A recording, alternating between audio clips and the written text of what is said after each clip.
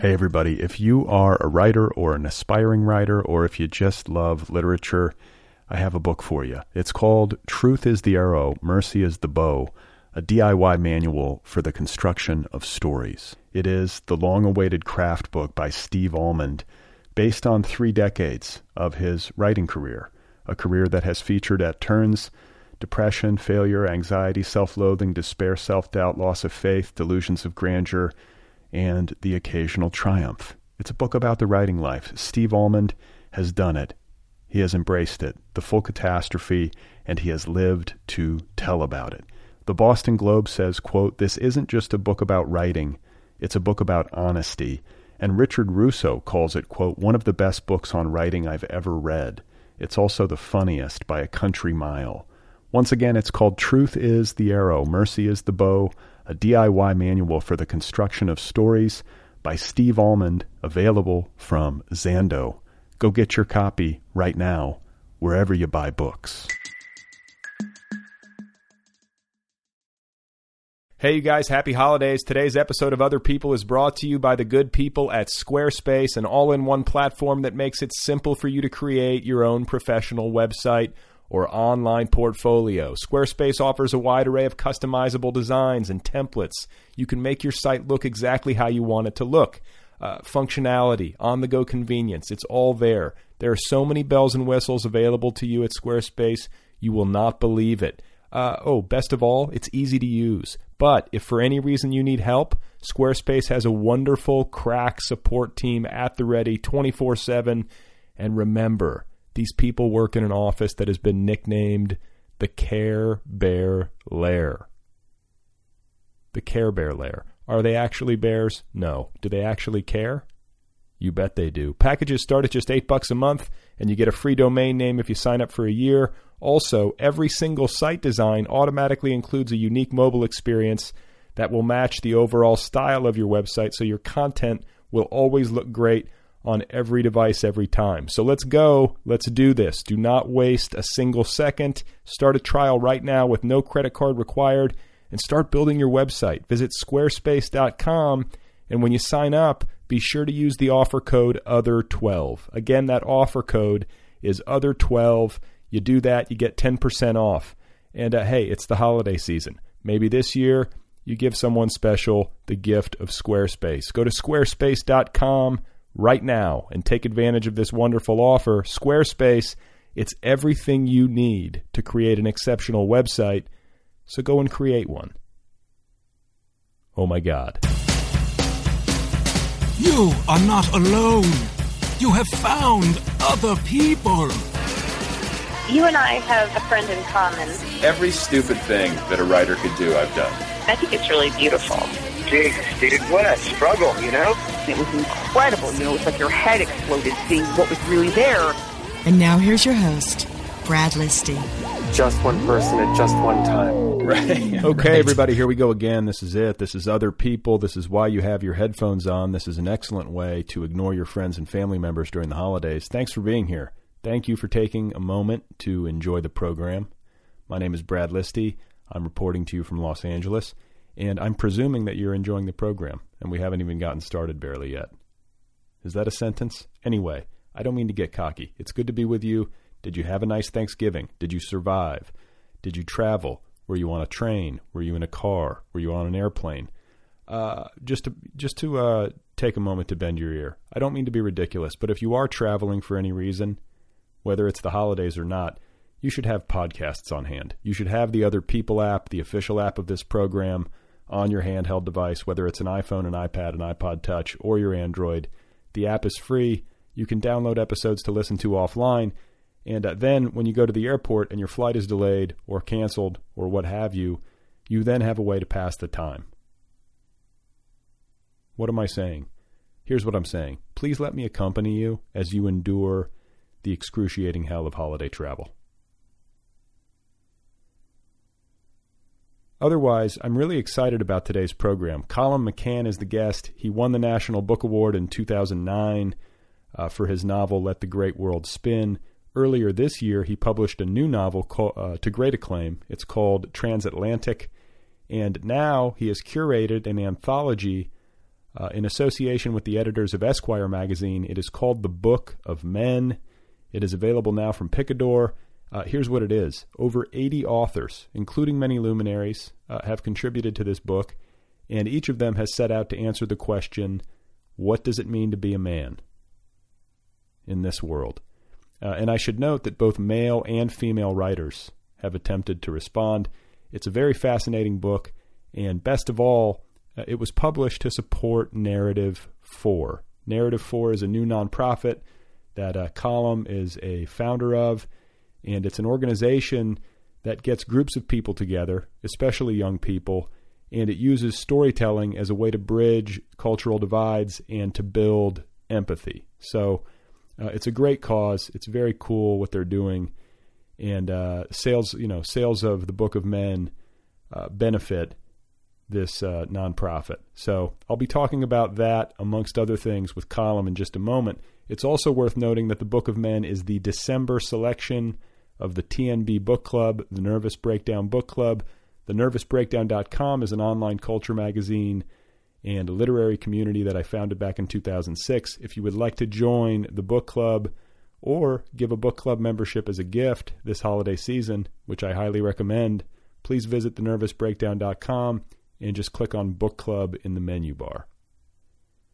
Okay, so a couple of messages from listeners, and then we'll get started. I've been getting some really nice emails lately, some nice Facebook messages and tweets and so on. Maybe it's the holidays.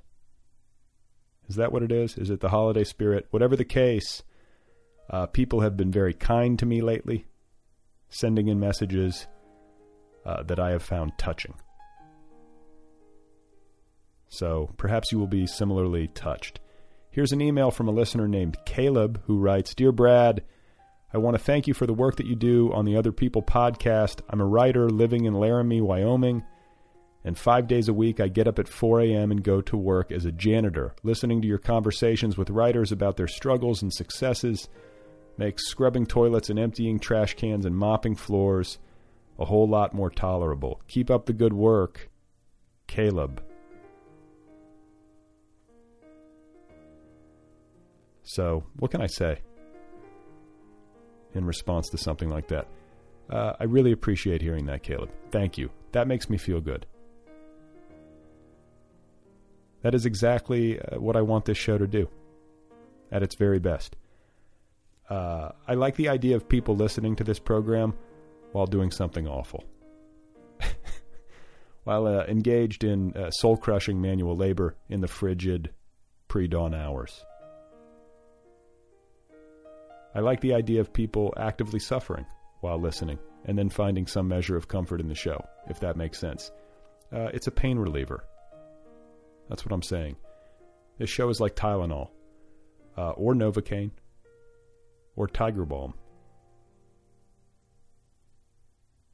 Is Tiger Balm a pain reliever? You know what I mean. Thank you, Caleb. I'm serious about that. I really appreciate it. I'm glad you like the show, and thank you for taking the time to send word. So one more really nice message, and then we can get going with the main event. This one is from a listener named Marcus, who writes, Hey, Brad, I listen to your show with my headphones every day, some episodes multiple times. During my 3-hour commute on the London Underground, Monday to Friday, I found your show around the same time as I was reading Reality Hunger, and both that book and your show struck a chord, something like a chord. Your voice loosens me up and makes me feel better about being in the world. It also loosens me up so I can walk into my classroom and have a conversation with my students. I feel better in the world when I am loose. I hear your voice sometimes when I open my mouth. Not exactly your voice, but something like it. I also have a conversation semi-quietly with myself when I'm listening to your show and walking up the hill to university. The other week I used part of episode 221 in my travel literature class at Richmond American University in London. Most of the 33 students are study abroad students from all over the United States, so part of that episode fit in nicely. It opened up a warm and honest conversation about their experiences traveling around Europe as an American study abroad student. A fantastic class. Thanks for keeping me open and conversational and for helping me feel a little less alone. The world really is a better place with these kinds of open and honest conversations. Thank you, Marcus.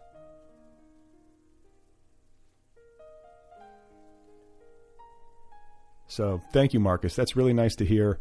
And I do agree with you. I think the world needs more honest conversations. And lengthy ones.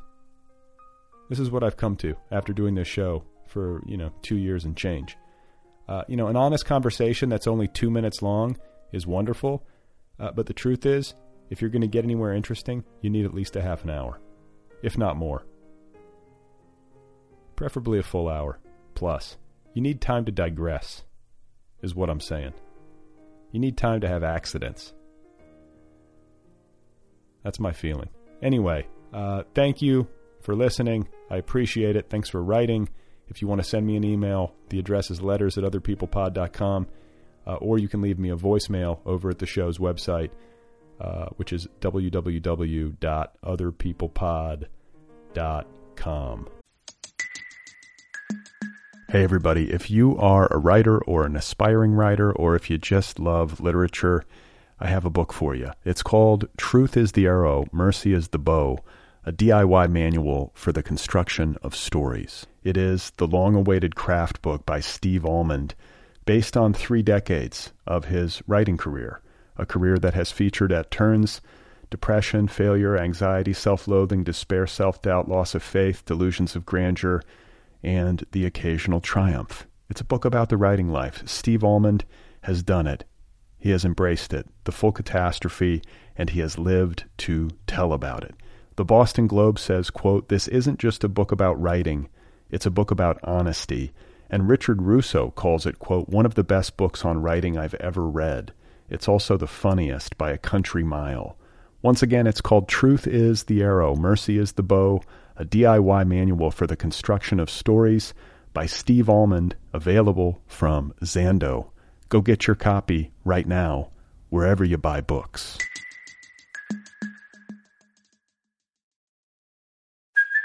Hey, it's Kaylee Cuoco for Priceline. Ready to go to your happy place for a happy price? Well, why didn't you say so? Just download the Priceline app right now and save up to 60% on hotels. So whether it's Cousin Kevin's Kazoo Concert in Kansas City, go Kevin, or Becky's Bachelorette Bash in Bermuda, you never have to miss a trip ever again. So download the Priceline app today. Your savings are waiting.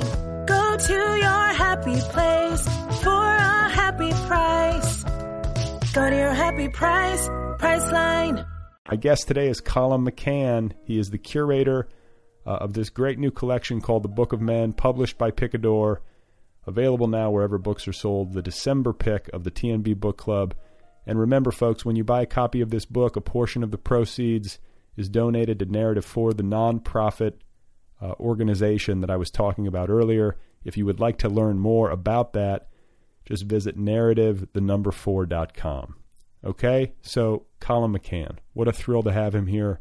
I think you guys are going to really enjoy hearing from him. Here he is. This is Colum McCann, and the new collection, once again, is called The Book of Men.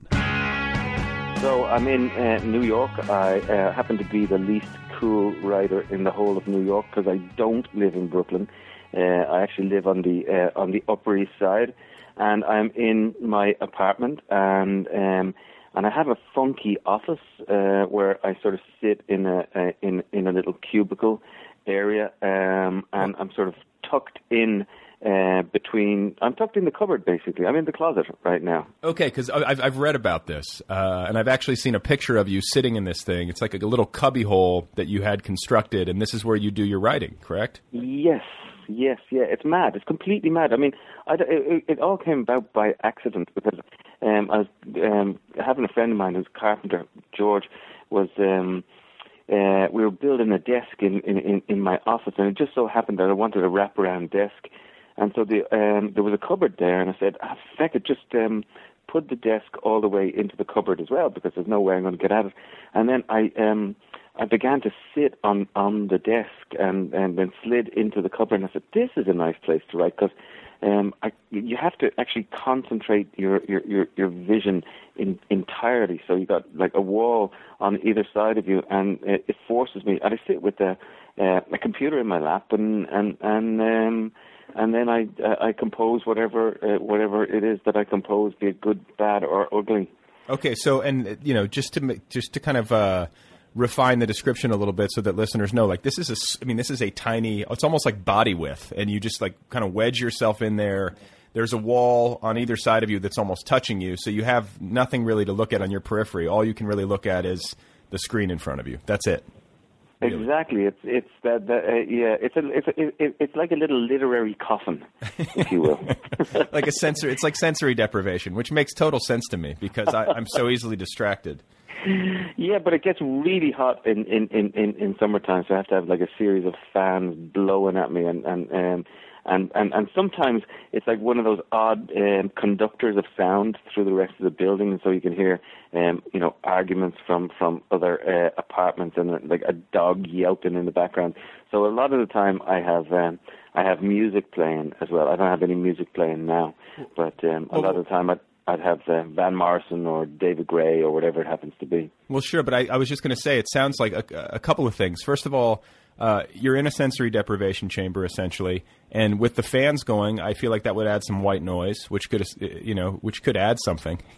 and then you're also getting through the pipes and through the walls, arguments from neighbors and whatever, and that can be useful for a fiction writer, to be overhearing things. Like, have you ever picked up anything that's wound its way into one of your books? No. But didn't I think Cheever wrote a story about an apartment block where there was a shaft which was like a radio. I think it was Cheever who wrote it. It might have been somebody else. But no, I'm not a magpie in that sense. I don't live as a writer in the world and look around at what's happening close to me and say, I can use that, or I can. I tend to think that most of this stuff settles down into your DNA and then emerges later unconsciously in the fiction. So that every experience that you have obviously affects the way that you choose the language that you put on the page. But there are certain writers, and I'm not saying it's a good way or a bad way, but there are certain writers who look around the world and say, I like that. I like the color of that car. I like the sound of that line that woman in the restaurant just said, and that sort of thing. I don't live like that. So I like the sort of shotgun imaginary leap into the unknown. Well, yeah, I want to say I was reading something, or maybe I was talking to someone. It all bleeds together after a while, but. I think the subject matter was journaling, keeping some sort of diary as a writer, and whether or not, documenting each day and taking down details is a worthy exercise. And I'm sure for some people it is. But, the anecdote that I'm remembering, the writer was essentially saying everything that you really need is going to stick anyway. And anything that you don't need is going to go away. So it just sort of weeds itself out naturally. You don't need to write stuff down. And I sort of fall into that camp. I think... that, like you said, that stuff's going to embed itself into your consciousness or subconsciousness, and if you do the work when you need it, it'll be there. Exactly. It's about 27 years ago.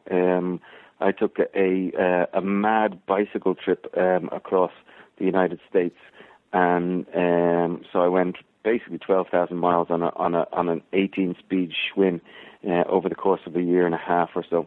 And I took notes as I was traveling, but I've never actually written about that particular trip. And one of the reasons why I haven't written about it is because I still feel that it's feeding my fiction or informing the characters and the choices that I'm making, the best part of 3 decades later. And I feel that if I wrote it down, I'd lose it somehow. That's interesting. I was going to ask you about that because, I hiked part of the Appalachian Trail. I did 1,000 miles on the trail when I was 21, which it's kind of a similar impulse, I think, driving this. But I always joke, I'm like, it's always going to be the coolest thing I ever did. Like, you can't really, like, the time in my life, I was young, I was physically strong enough to do it, I had the time to do it, I was, you know, just kind of drifting or whatever right after college. But I don't know how how can you top riding 12,000 miles around America on an 18-speed Schwinn? I mean, you've peaked. You could ride 13,000 miles around South America on a 15-speed Schwinn. Well, yeah, there you go. But I don't know. When you're 70. That would be, I think that would top it. I mean, is that a plan for you? Do you want to do something? It is. Actually, yeah. I mean, at the end, I mean, first of all, I agree with you. I think everybody should do something that doesn't compute, you know, especially like when you get out of college. You should do something mad and off the wall. And I know it, you know, 1,000 miles is that's pretty damn good. I've walked, say, from Dublin to Killarney, Dublin to Galway, and Belfast to Kerry, Killarney as well. But I've never done 1,000 miles in one fell swoop. That must have taken you, what, about 2 months? 3. It was a 3 months. It was just a summer. I basically lived for an entire summer outside with a dog. Fabulous. It was good. Me too. I love doing that and like sleeping outside, tent, sleeping bag. And the thing is, you know, I came from a sort of relatively middle class suburban Irish family, and here I was. And I had what was essentially a happy childhood, which, as Tolstoy would say, is the worst thing for a writer to get. Right. And so I had to sort of force myself into looking at the world in some sort of new way. I'm sure you were doing the same, right? Yeah, I mean, this is another joke I always tell, because I'm from a similar set of circumstances, like middle class, parents together, happy childhood, and I just had a conversation with Claire Vaye Watkins on this show recently, and she had a difficult childhood. And we were talking about the envy that writers sometimes feel. It's kind of a perverse envy that you feel for writers who had really shitty experiences. Yeah, exactly. You know? I used to laugh with Frank McCourt that he got all the misery in Ireland, the poor, you know, and he left none for me, and I needed some, so I had to go out and invent it.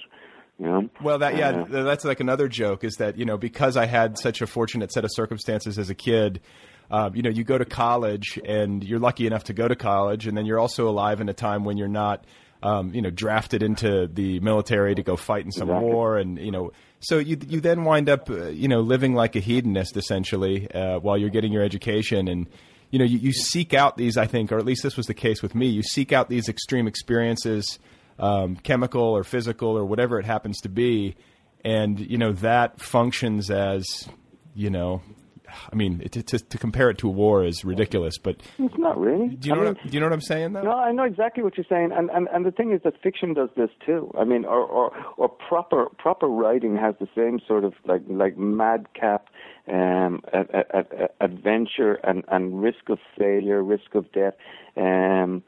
That sort of original impulse has too. I mean, for me, I don't do any, you know, really crazy, reckless journeys, you know, anymore. I'm more mannered. I got 3 kids. I live in the Upper East Side, like I said.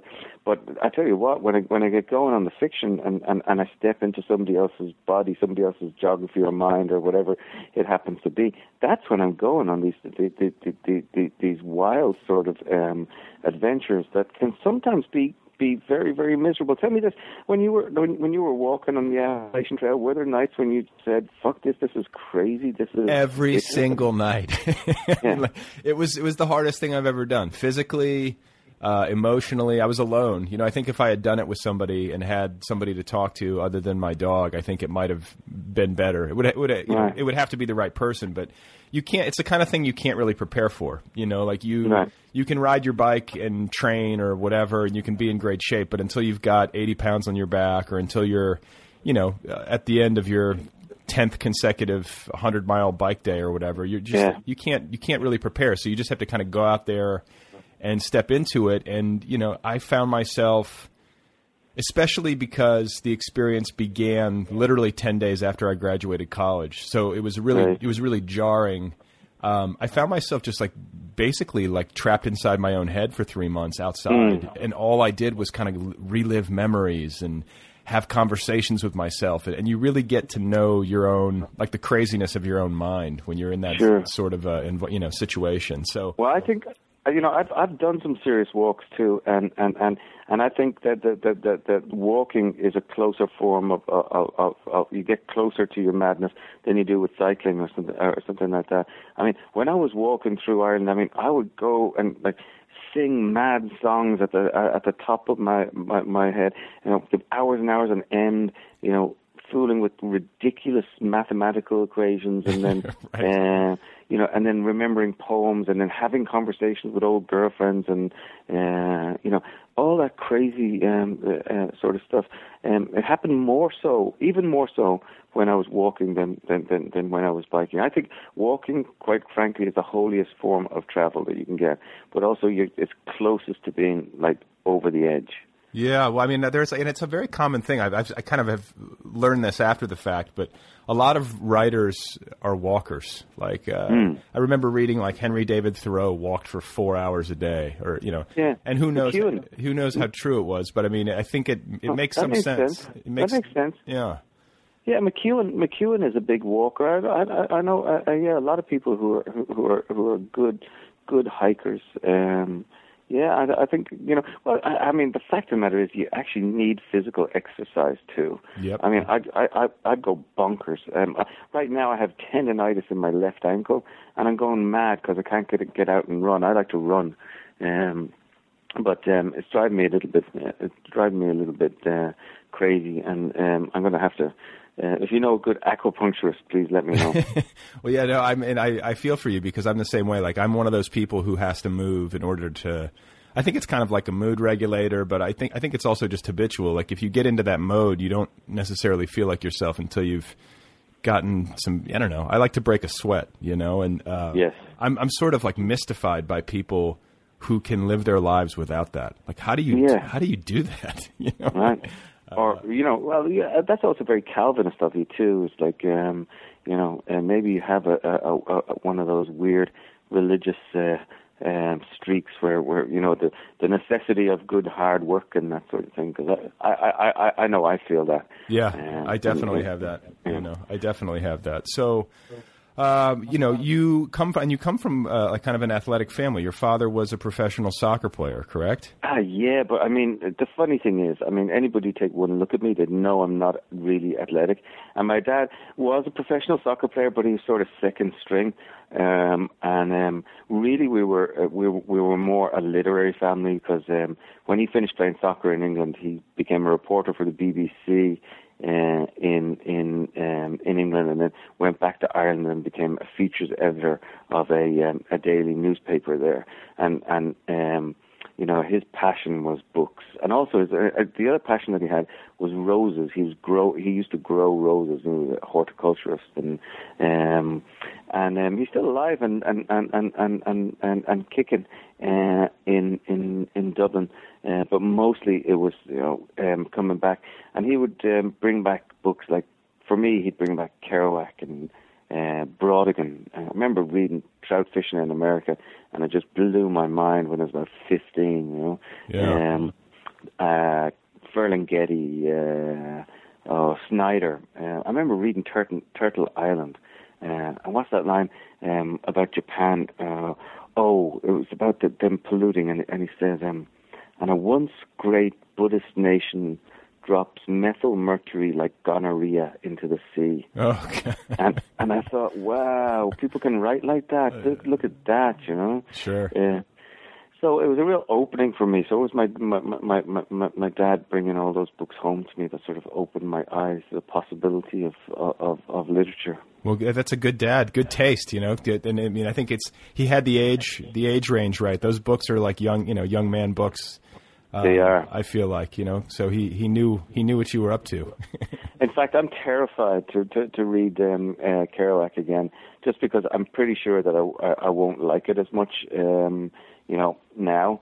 But when I was 16, all the way through to my early 20s, mid-20s even, I thought the world of Kerouac. Yeah, me too. Me too. I mean, I think part of the reason why you got on that bike, right? I think so. Yeah. I mean, I didn't have any Dean was it Neil Cassidy or Dean Moriarty alongside me. But I suppose we all have a bit of the Kerouac and the Cassidy in mixed up inside us somehow. Well, it's kind of crazy to think about the impact of Kerouac culturally, and how many like crazy road trips he's inspired and like crazy adventures. That's kind of a nice legacy. Yes. Yeah. Well, yeah, and he's also responsible for a lot of people getting very high and and a lot of like illegitimate babies and all sorts of things all over the country. I suppose that's a good thing to have as well as everything else. Yeah, but no, that's it's funny when you think about. I mean, because obviously you can't point to it as like a single influence, but it's it can be a significant influence on people and can be part of the equation in terms of their decision making. But it'd be interesting to really parse it out, like just in a few lives. Like, how did this book affect you, and what did it lead to? And you know what I'm saying? Like, if you could stack the dominoes and try to figure out what it actually meant, across the spectrum.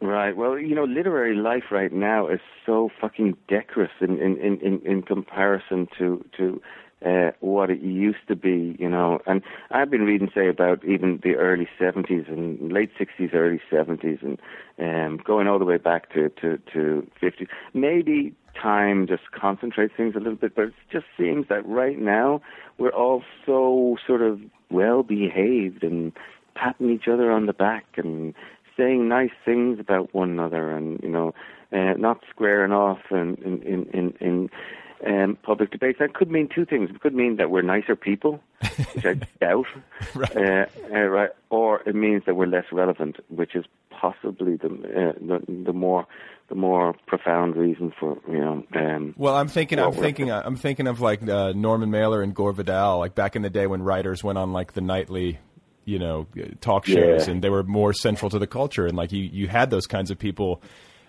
in the public square, or at least closer to the center of the public square. But sure, it's fun to watch those old clips, and you go, God, there's really no parallel in the modern age. I can't think of one anyway. Where who would you fight if you wanted to have a scrap? Oh man, you're putting me on the spot. I'm trying to. Come on, you got to be somebody you want to throw a punch at.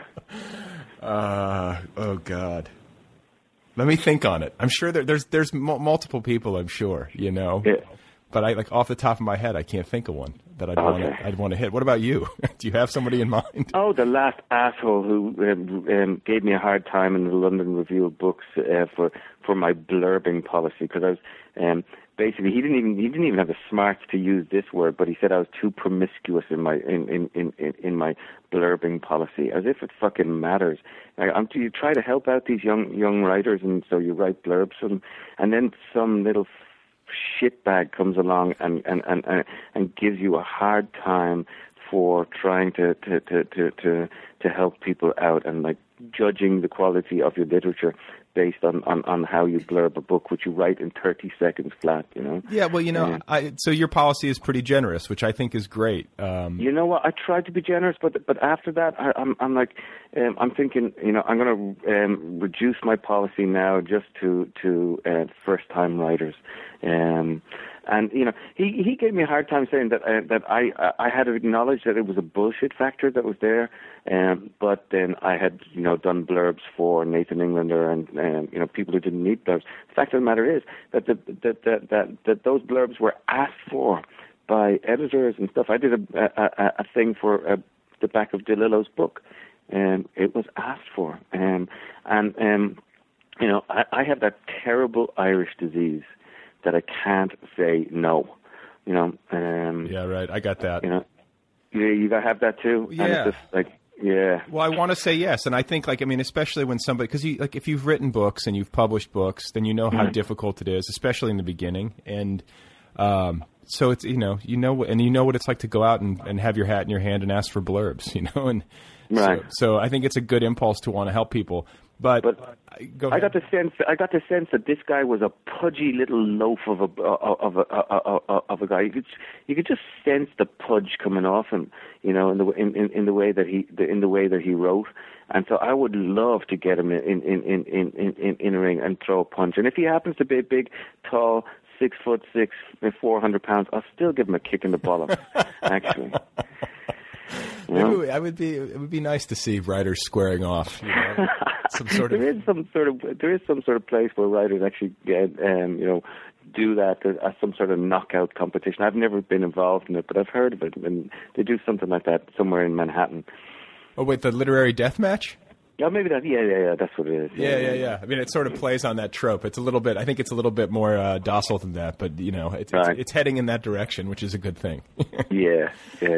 But I wanted to just I want to make one more point about blurbing, because I had this on my mind before we got on the phone, and I was thinking about writers and how some writers are very sensitive about branding, to use a word that kind of makes me a little queasy, but it's people who I always wonder about, or I often wonder about how writers kind of create their own public image, and how many of them are super involved in it, or how many of them really just take a hands-off approach and it just sort of happens. And I'm talking in particular about a positive public image where you've got critical acclaim, and you've got a lot of respect from book media people, and you sort of have that kind of station. Does that happen strictly based on the work? Does it happen because of a combination of brand management and the work? Do you have a sense once you've gotten there, and then you can speak to this because I think you've had some of the successes that would qualify. Do you feel a stronger sense of self-protection, to make sure that your name is associated with the right authors and the right people? Yeah. Do you know what I'm saying? I do. I know exactly what you're saying, and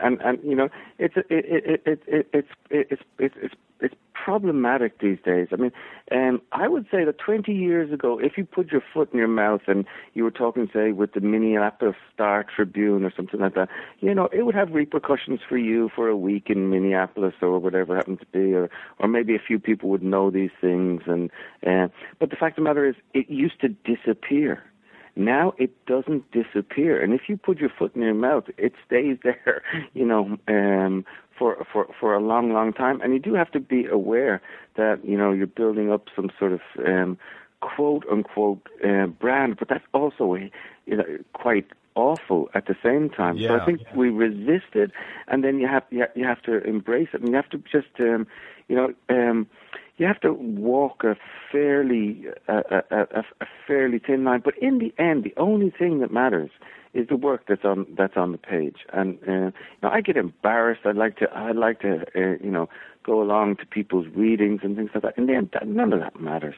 The only thing that's essentially going to really matter is that you put the right word down on the page in the correct sort of order. Having said that, I mean, I recently have got involved with Narrative 4, which is kind of why we're talking today, which is a non-profit organization, because I got so much out of my literary life, and I go to festivals, and I'm almost 50 years old, and I have a good time, and people come along and I slap you on the back and they say, "Oh, it's a pleasure to meet you, and can you sign my book?" What a life! It's fantastic. It's a brilliant, brilliant, brilliant life.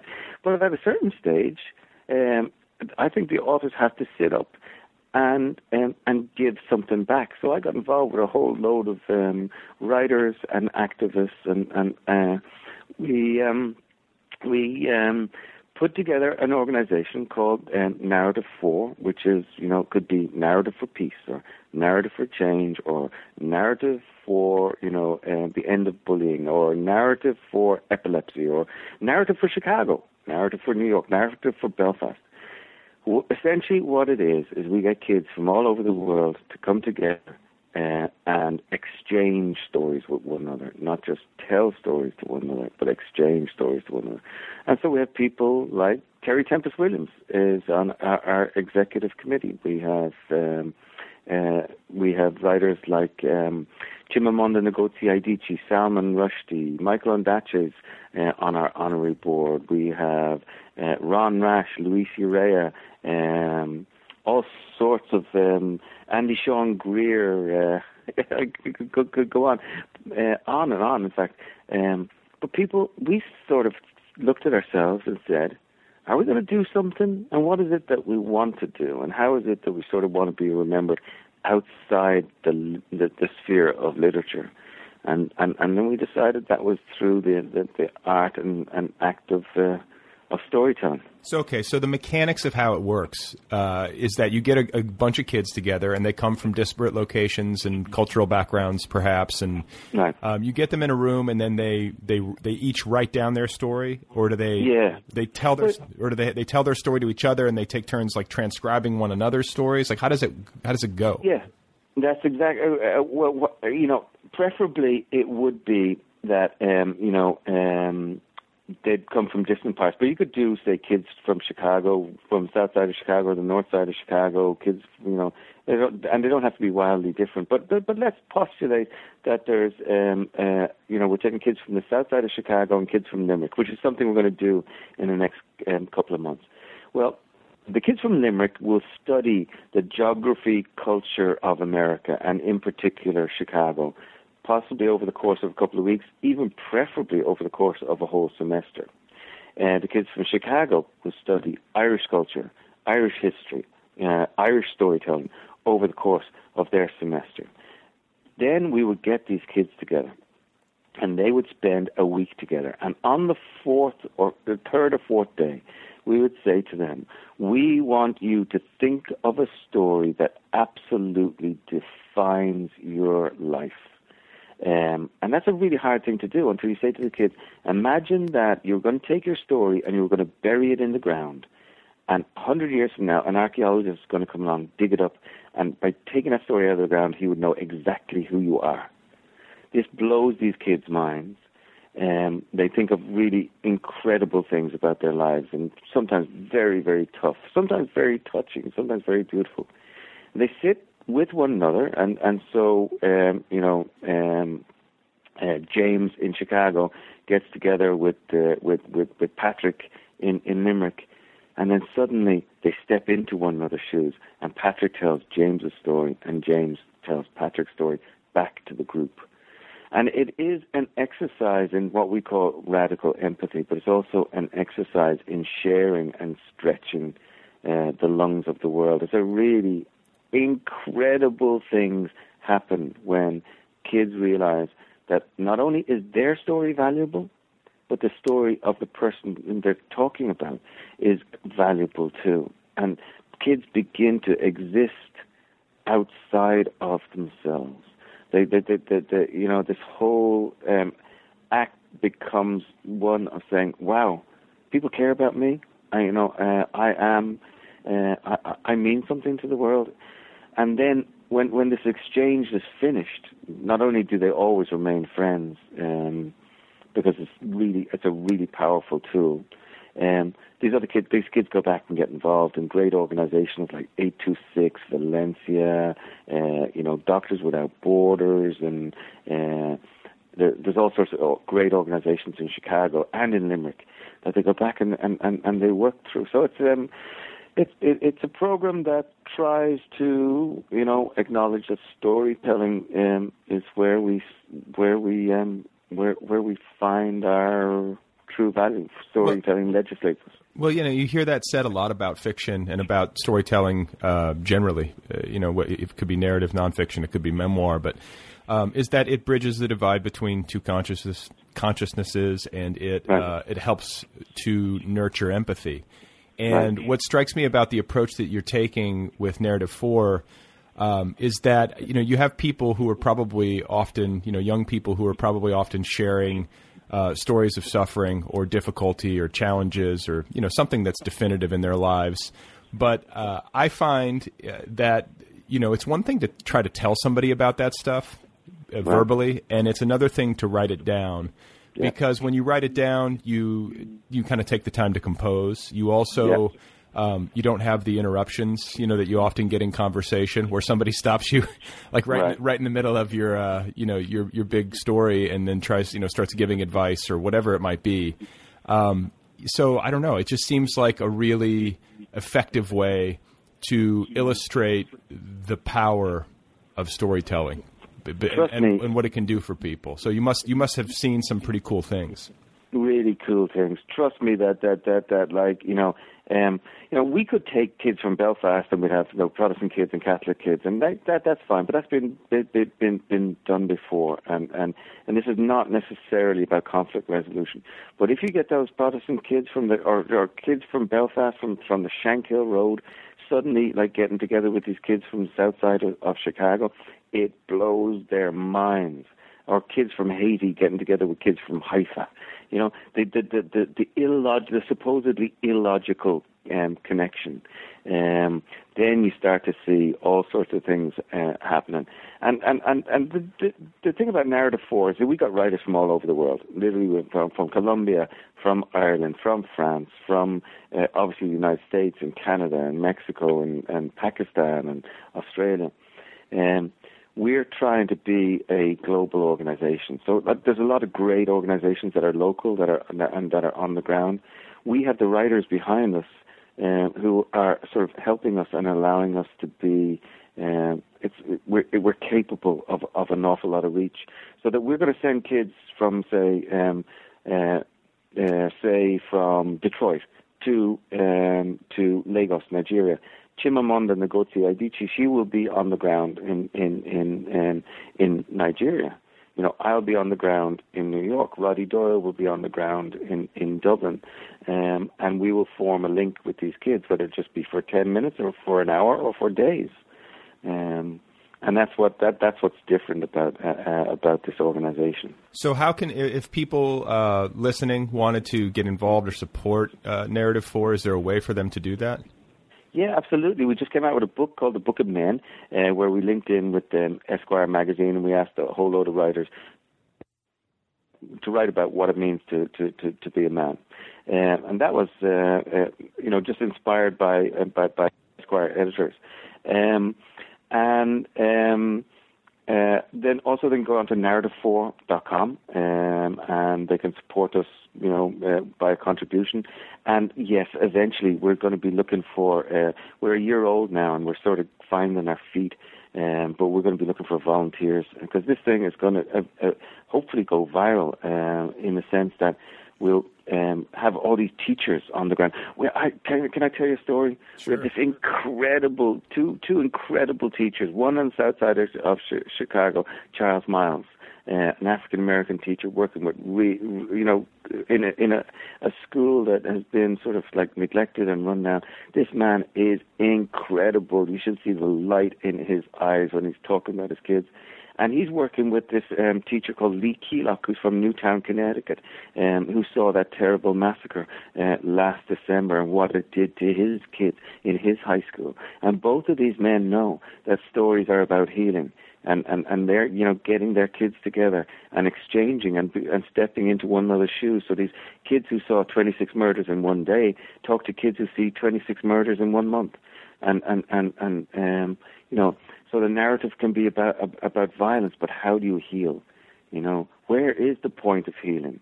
And I do think that the point of healing comes in the democratic instinct for storytelling, and for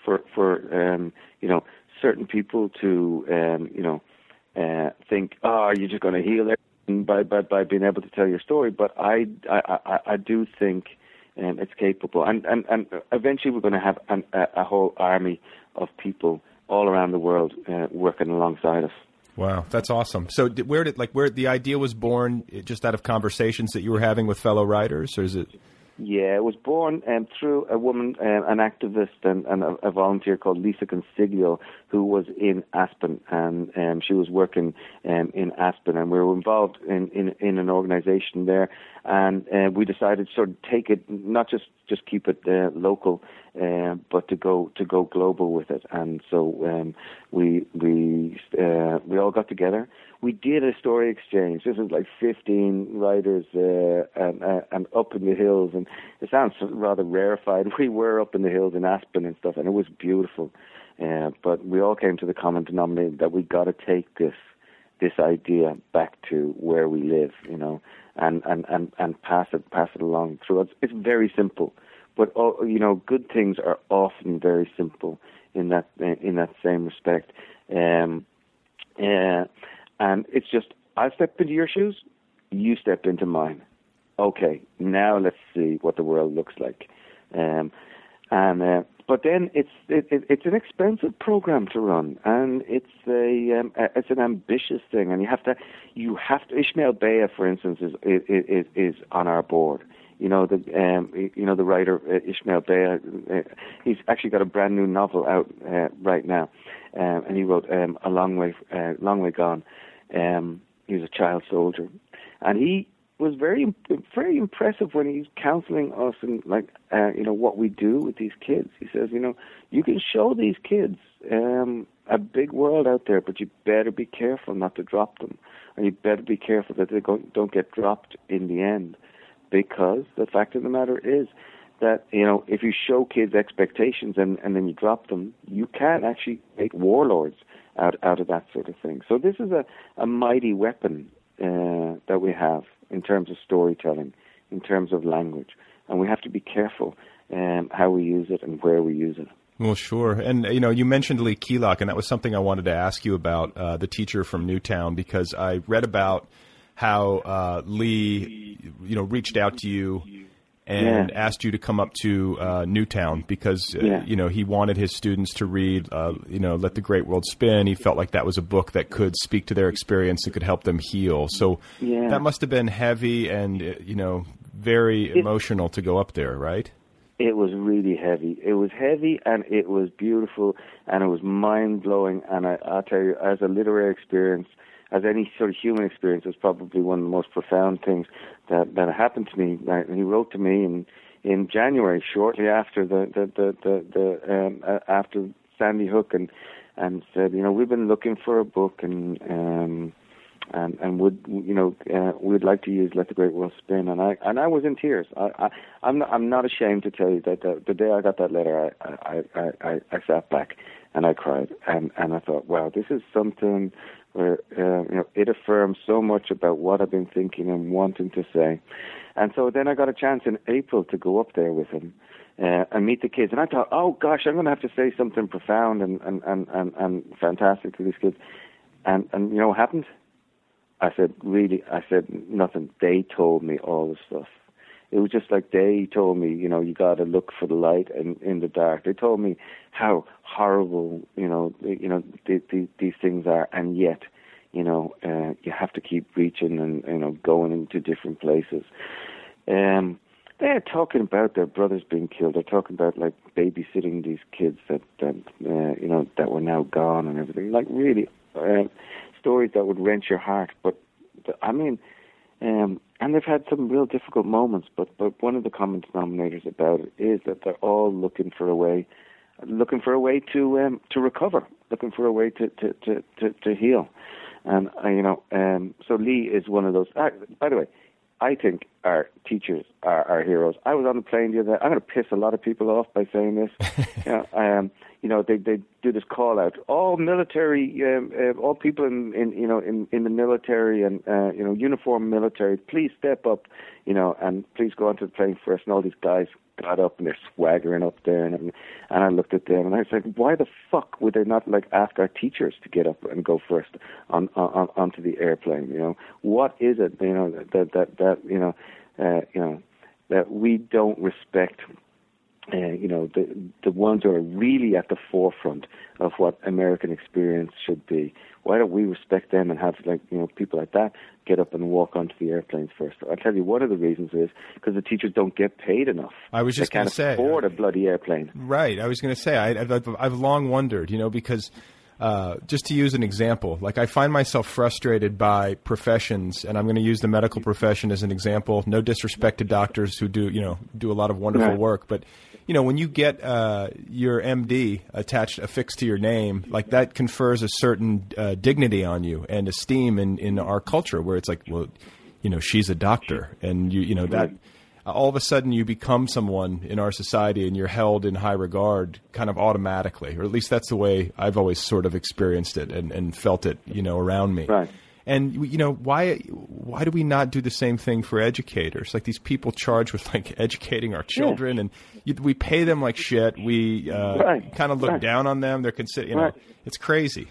Right, it's completely crazy. Explain it to an alien landed down on on Earth that we are cutting money from our educational programs and treating kids differently. It just, oh my God,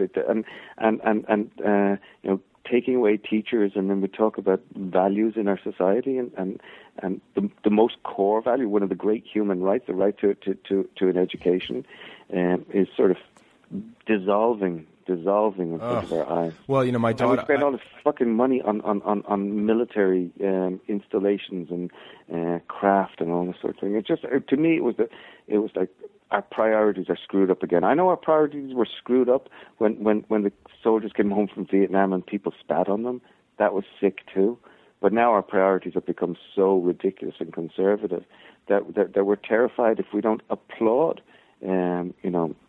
these people. Like, right. Okay.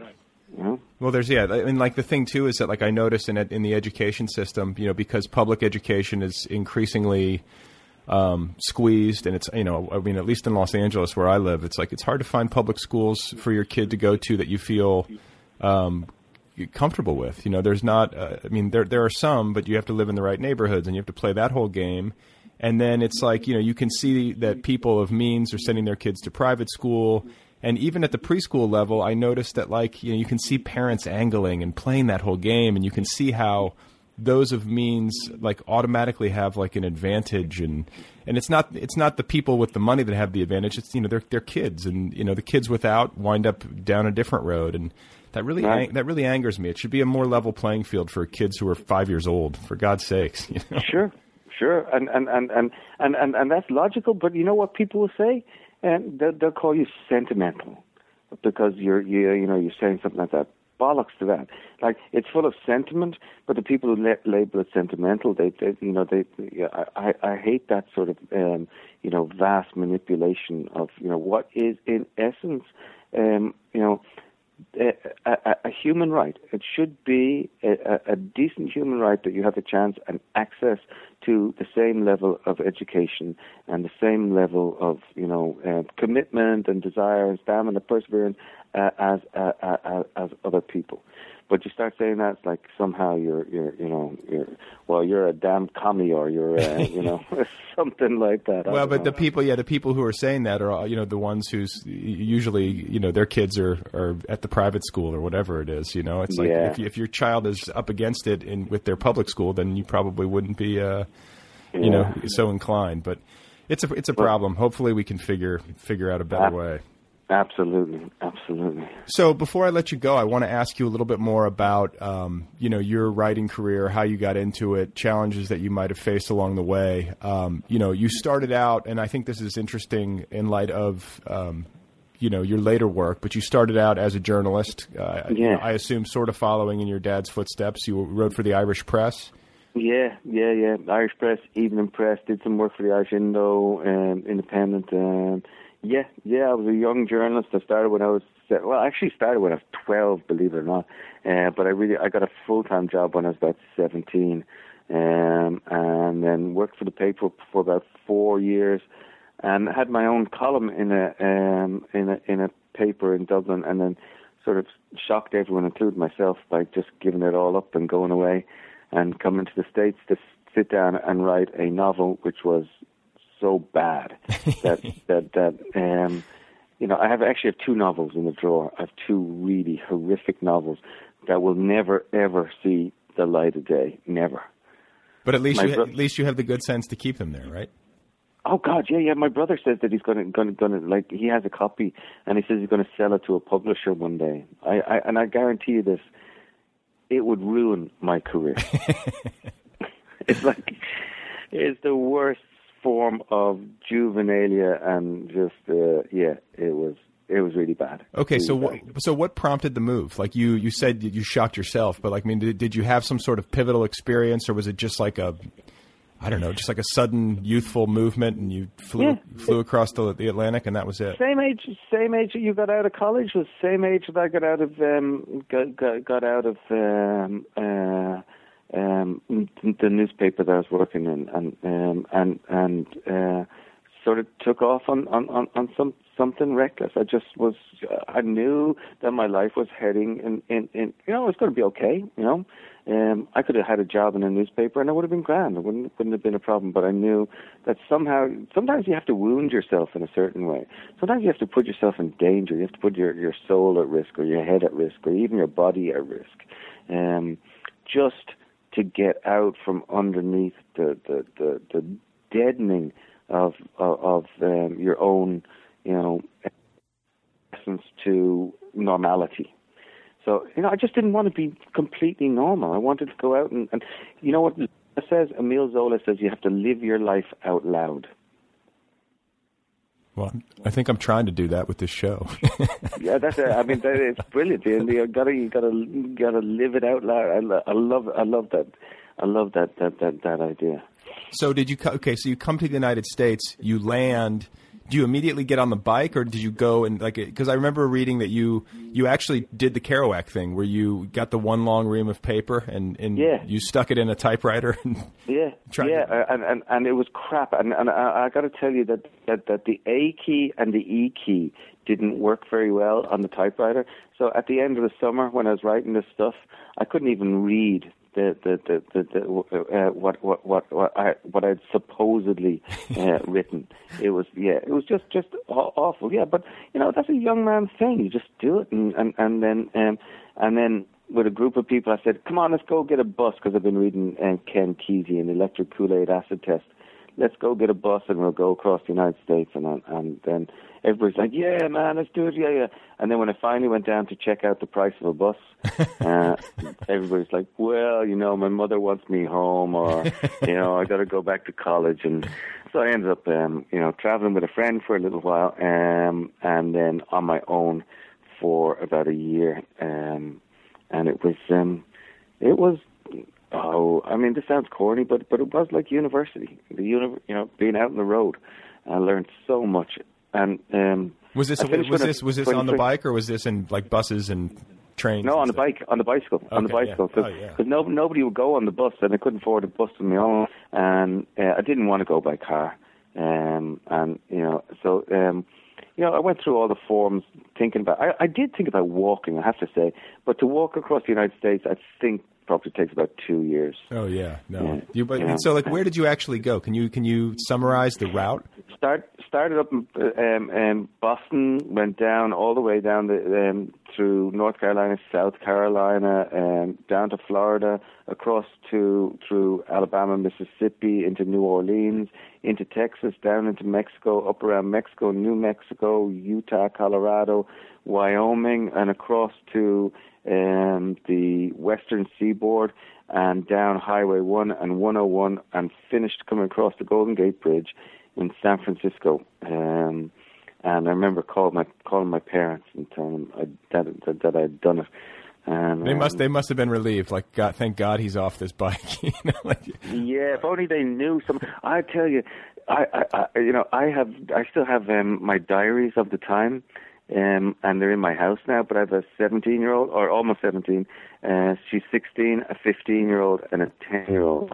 And I have duct taped those diaries so that they can't get in them, because I do not want them to know what sort of shit I got up to when I was out on the road. I was going to say it was just all pretty crazy, and I'm sure you have the same experience yourself, right? Oh yeah, there's a lot. And just some of the stuff that I wrote down in that tent, because that was sort of my entertainment at night. I would just write, and I remember, like, it's almost painful to reread, because so much of it I used to joke and call them my whining books, because I would complain so much, Right. It's just a lot of that, Especially. Well, the problem with going on the Appalachian Trail is, I'm not sure, but it's not as if, like, when I was on my bicycle, I could at least find a campground, and I could run down the road and find a pub, and sit in the bar or something like that. Right. On the Appalachian Trail, they're not exactly serving Sierra Nevadas and like frozen daiquiris,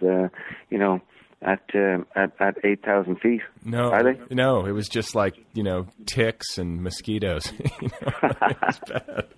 But can I ask you, this is going to maybe sound like an odd question, but did you wear a helmet when you rode your bike?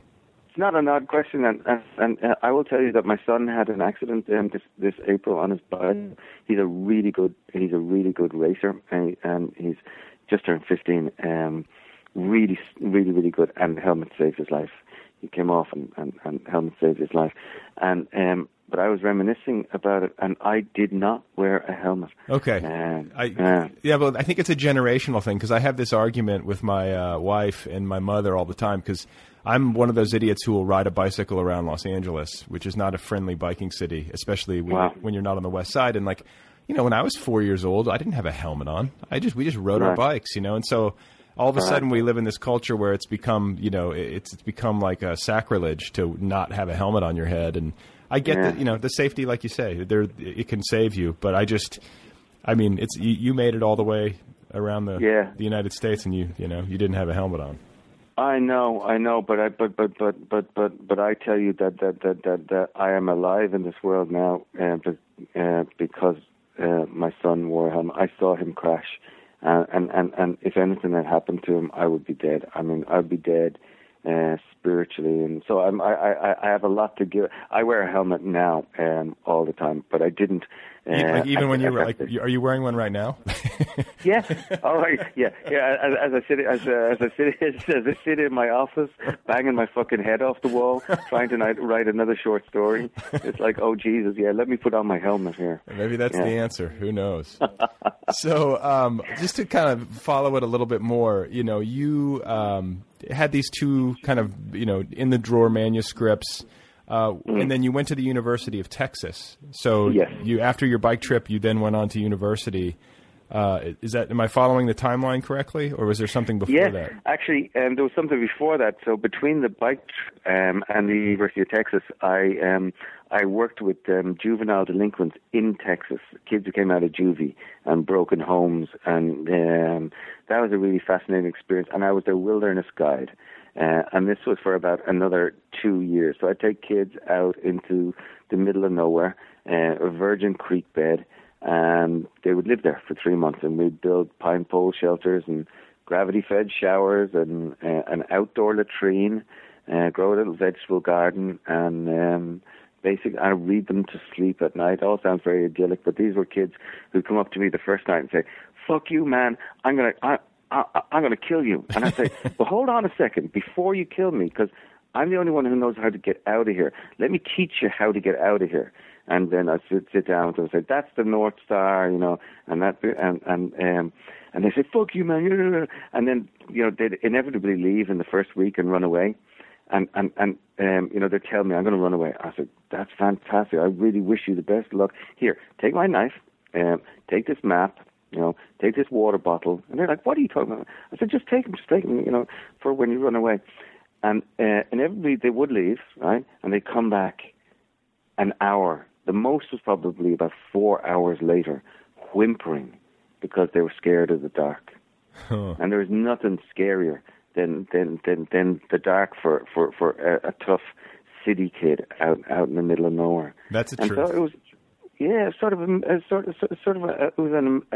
was a wonderful miracle of a program. Taught me an awful lot about myself and about people, about rehabilitation and all that sort of stuff. So how did you wind up in Texas? How did that happen? Well, I'd gone through on my bicycle and I'd met this fantastic guy called Terry Cooper, who was in charge of this juvenile facility called Miracle Farm in Brenham, Texas. And he was very cool, and he became my mentor in all sorts of ways, and taught me a lot about survival, about kids, about childcare, about literature, science, all these things. And so he invited me to come back and work with the kids after my bicycle trip was finished. So I took him up on it, and that's how I got residency in Texas.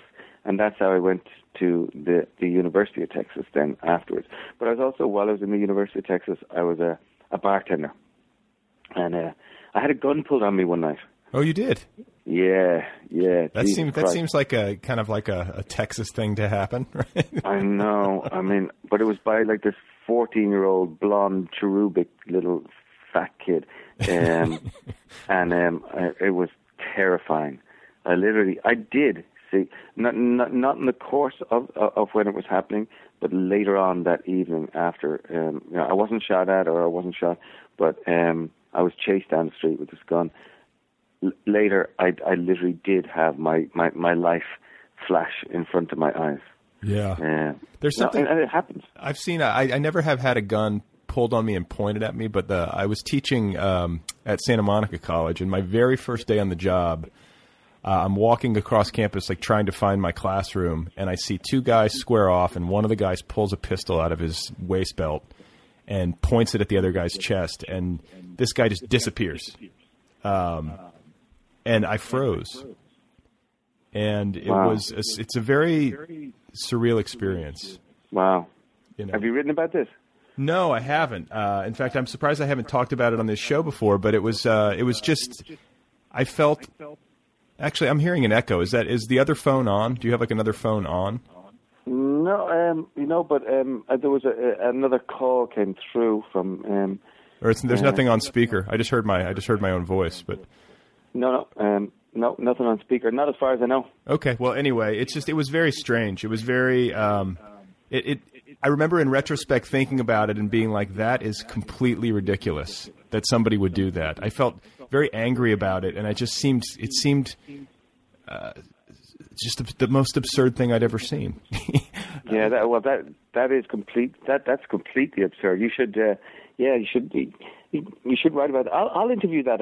I'll interview you about that sometime. Yeah, there's something about guns, and just like the, machines of death and people taking these things into their hands. It feels so unnatural.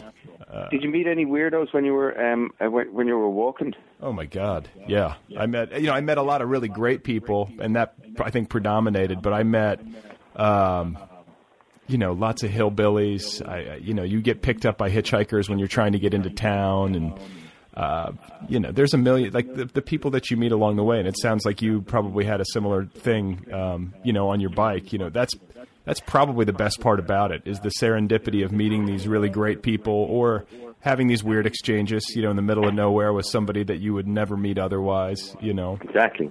I spent one evening in California with a man and his family, and the guy turned out to have spent 7 years in San Quentin prison for murder.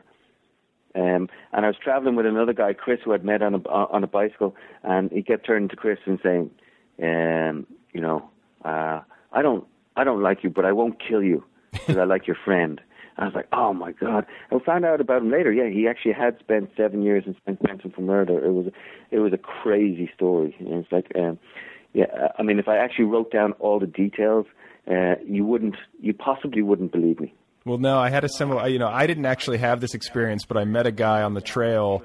And this was right after it had happened, and he was getting ready to get picked up to leave the trail. But we were in Tennessee, and he had been hitchhiking, and some guy in a pickup truck picked him up and wound up taking him back to his house. And he was like an authentic hillbilly, and his wife was a mute. She worked at Wendy's or something. It was just like real Tennessee hillbillies. Yeah. And he wound up drinking moonshine with this guy, and he invited his buddy over, who was also an ex-con who had committed murder. And they wound up getting out all this like Civil War regalia, because I guess they were into that. And they, he just was like, he had this look on his face like, man, you would not believe what I've just been through. Well, I'll tell you that this guy in California was like getting drunker and drunker, and then he was calling up on the phone to get crank. He wanted to get crank, and then his wife was there, and she was completely silent the whole night. And a white woman with blonde hair. This guy was Native American, huge, 6'4", looked like he stepped out of One Flew Over the Cuckoo's Nest. And there's a parrot in the corner, and every time that this guy cursed, the parrot would echo his curse.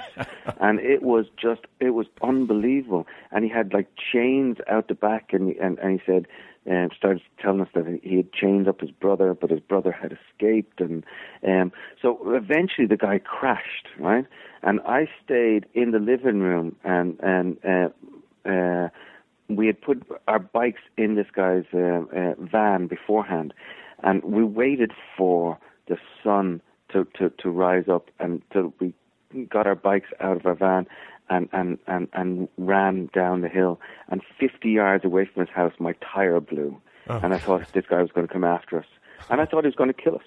And because the other part of the story that I didn't tell you is that in the middle of the night, and this is kind of something that I'm kind of ashamed of, actually never told anybody this part, in the middle of the night, where I woke up and I heard her whimpering.